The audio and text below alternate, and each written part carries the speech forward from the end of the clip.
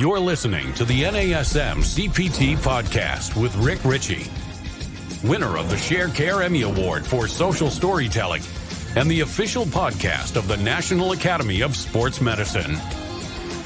Hey, y'all, and welcome to the NASM CPT podcast. My name is Rick Ritchie, and I had a long weekend. I had several days off at the end of the week and then the weekend, and I enjoyed it. I had extra eating, extra time with the family, and extra time just lying around the house. And I knew that I was lying around the house too much when my low back started bothering me.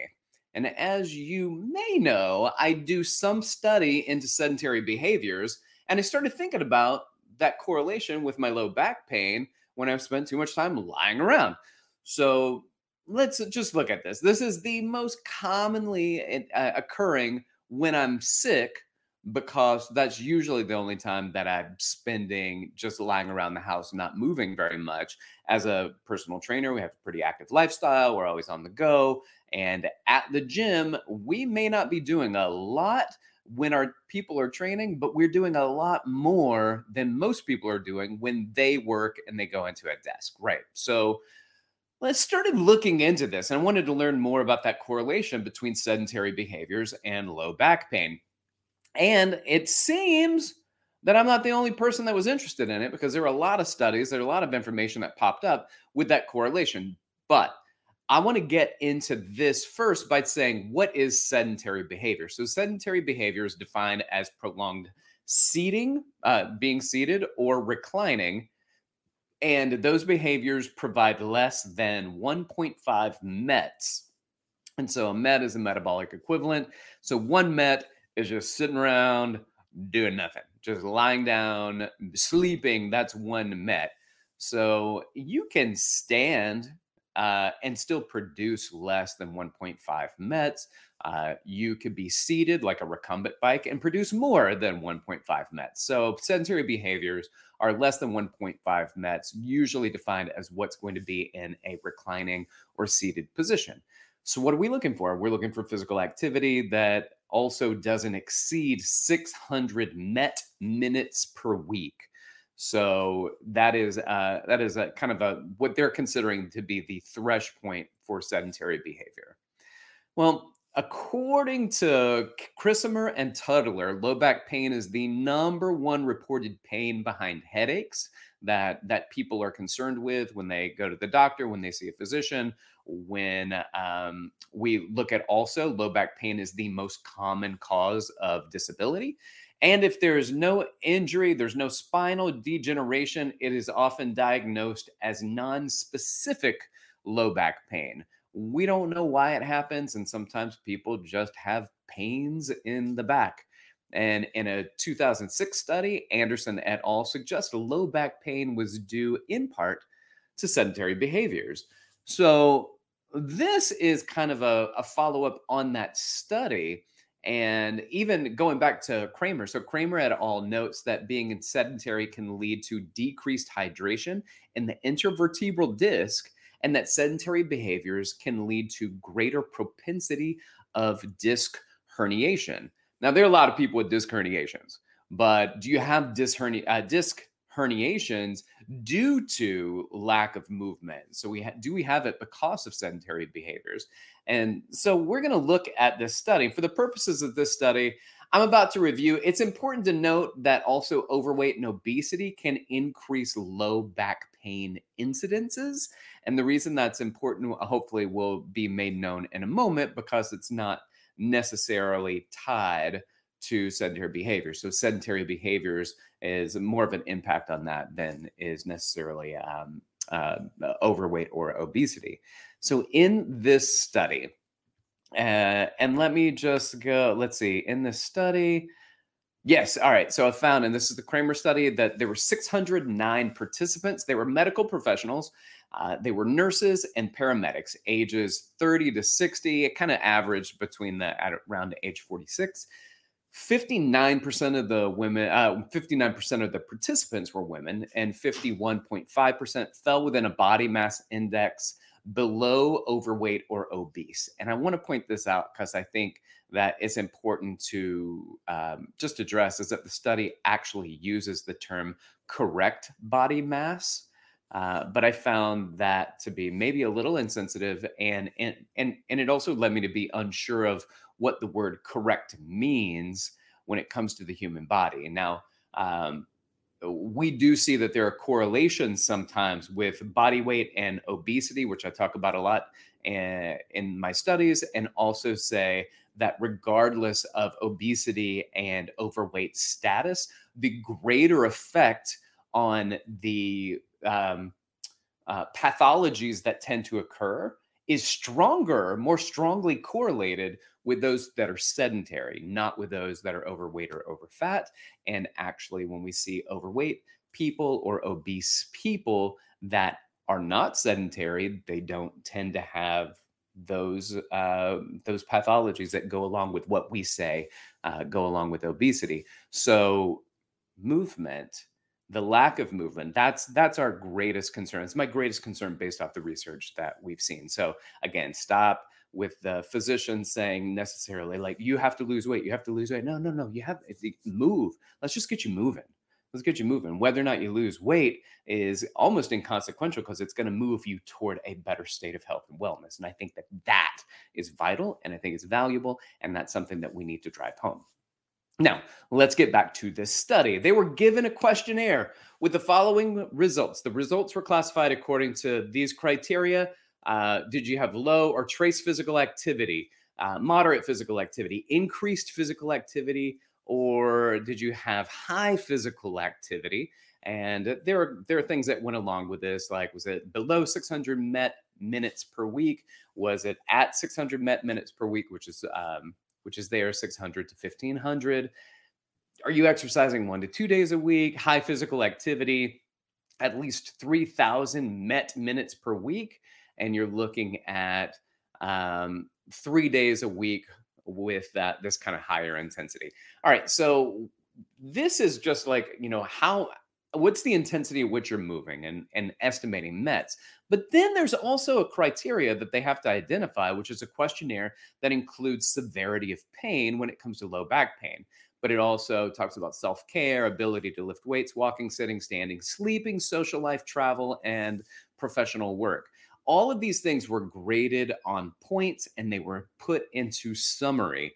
And this recurring or chronic low back pain was reported by 355 people. So that is 58% of the people in the study, and of which 253 people complained of recurring low back pain. So they have chronic low back pain, and then that chronic low back pain recurs. It happens again and again. So it might resolve after a while, and then it ends up coming back. All right, here's some of the interesting things about the study. And this is where we start looking at the correlation between sedentary behaviors and low back pain. So let's get into some of this. This is interesting. Respondents that were younger, so under 40, and had a shorter length of employment at this hospital or these hospitals where it was done, so less than 15 years, they tend to be in the group of recurring low back pain. And chronic low back pain was declared by 102 people. The total number of the 302 people met the criteria for sedentary behaviors. So this is what we're looking at. Sedentary behaviors, the people that reported low back pain out of the 302 people with sedentary behaviors were 171 people with recurrent nonspecific low back pain and 13 people with chronic nonspecific low back pain. So that's a lot of people for 302 people that were considered to be sedentary, 171 plus 100, and what was it, 113? So that's 184 out of the 300 people had low back pain. And I think that shows a strong correlation between sedentary behaviors and low back pain. Now, this is interesting. There are 106 people that had moderate physical activity, 106 people. So out of the 106, 8 people had low back pain, so this recurrent low back pain, and 17 had chronic non-specific low back pain. So that's not a whole lot when you look at that. So that's 15. Yeah, so 25 people out of 106 people, not nearly as many percentage-wise as those with sedentary behaviors. All right, now we're going to start getting a little more interesting. Increased physical activity. So the people that on that chart that had increased physical activity, there were 57. 3 had recurrent low back pain, and 5 had chronic low back pain. So again, we're looking at a low percentage, and this is where it also gets interesting. High physical activity. 144 people had high physical activity. Of the 144, 71 had recurrent low back pain, and 67 had chronic nonspecific low back pain. So if you have really high physical activity, then it seems in this study to also correlate with increased low back pain. So you can be sedentary and have increased low back pain, and very highly physical active and have greater propensities of low back pain. Aside from that, people with moderate physical activity, increased physical activity, had far less low back pain. Of those that were overweight and obese, which were 298 in the study, 140 had a recurrent low back pain, and 61 had the non-specific chronic low back pain. I thought this was interesting. Smoking. I never correlated smoking with low back pain, but the correlation exists here in this study. 370 smokers. Isn't that interesting? 609 people that work in the medical industry as nurses and paramedics. 370 smoke tobacco. 214 had recurrent low back pain, and 71 had chronic low back pain. So that's a huge percentage of people that smoke that have low back pain. This one I didn't like very much: excessive coffee consumption. Because at one point I was complaining. I don't often have low back pain, and I was drinking a coffee, and I complained to my business partner Mark Miller at ITS. I said, "Oh man, my low back's bothering me," and he was like, "I bet you're not drinking water in there." He goes, "You got to put that coffee down and drink more water." And I was like, "Yeah," but you might be right. It's not huge though. The correlation is not huge, but it is there. 301 excessive coffee drinkers, 41 had chronic low back pain, and 5 had recurrent low back pain. And then you get into people with hyperlipidemia, arterial hypertension, and diabetes, and you start to see a strong correlation with those individuals, especially those that are with type 2 diabetes. 58 of the 609 participants had type 2 diabetes, 36 of them chronic low back pain, 20 recurrent nonspecific low back pain. That is 56 of the 58 people with type 2 diabetes. So definitely something to be aware of. But that strongest one that I wanted to go into was the number of people: 302 people out of 609 with sedentary behaviors, 171 with recurrent nonspecific low back pain, and respondents, we had 13 with chronic nonspecific low back pain. Again, just a strong percentage and a strong correlation with sedentary behaviors and low back pain. So when we start working with individuals and they might have low back pain, and low back pain is so ubiquitous and so common and so present within our society, unless it is something that is absolutely limiting their ability to move, then you can train them. You can train them, just work with them and don't do anything that aggravates their low back. But if we said you can't do exercises with people with low back pain, then you would have to cut out 80% of your clients probably, right? So it doesn't mean that. However, what it may mean is that just working out, I mean, take out the core work and the drawing in and the bracing and the Valsalva and the blowing up the balloons and squeezing your adductors and all these things that are out there potentially to help stabilize the spine. What you might really want to look at is, are you moving more?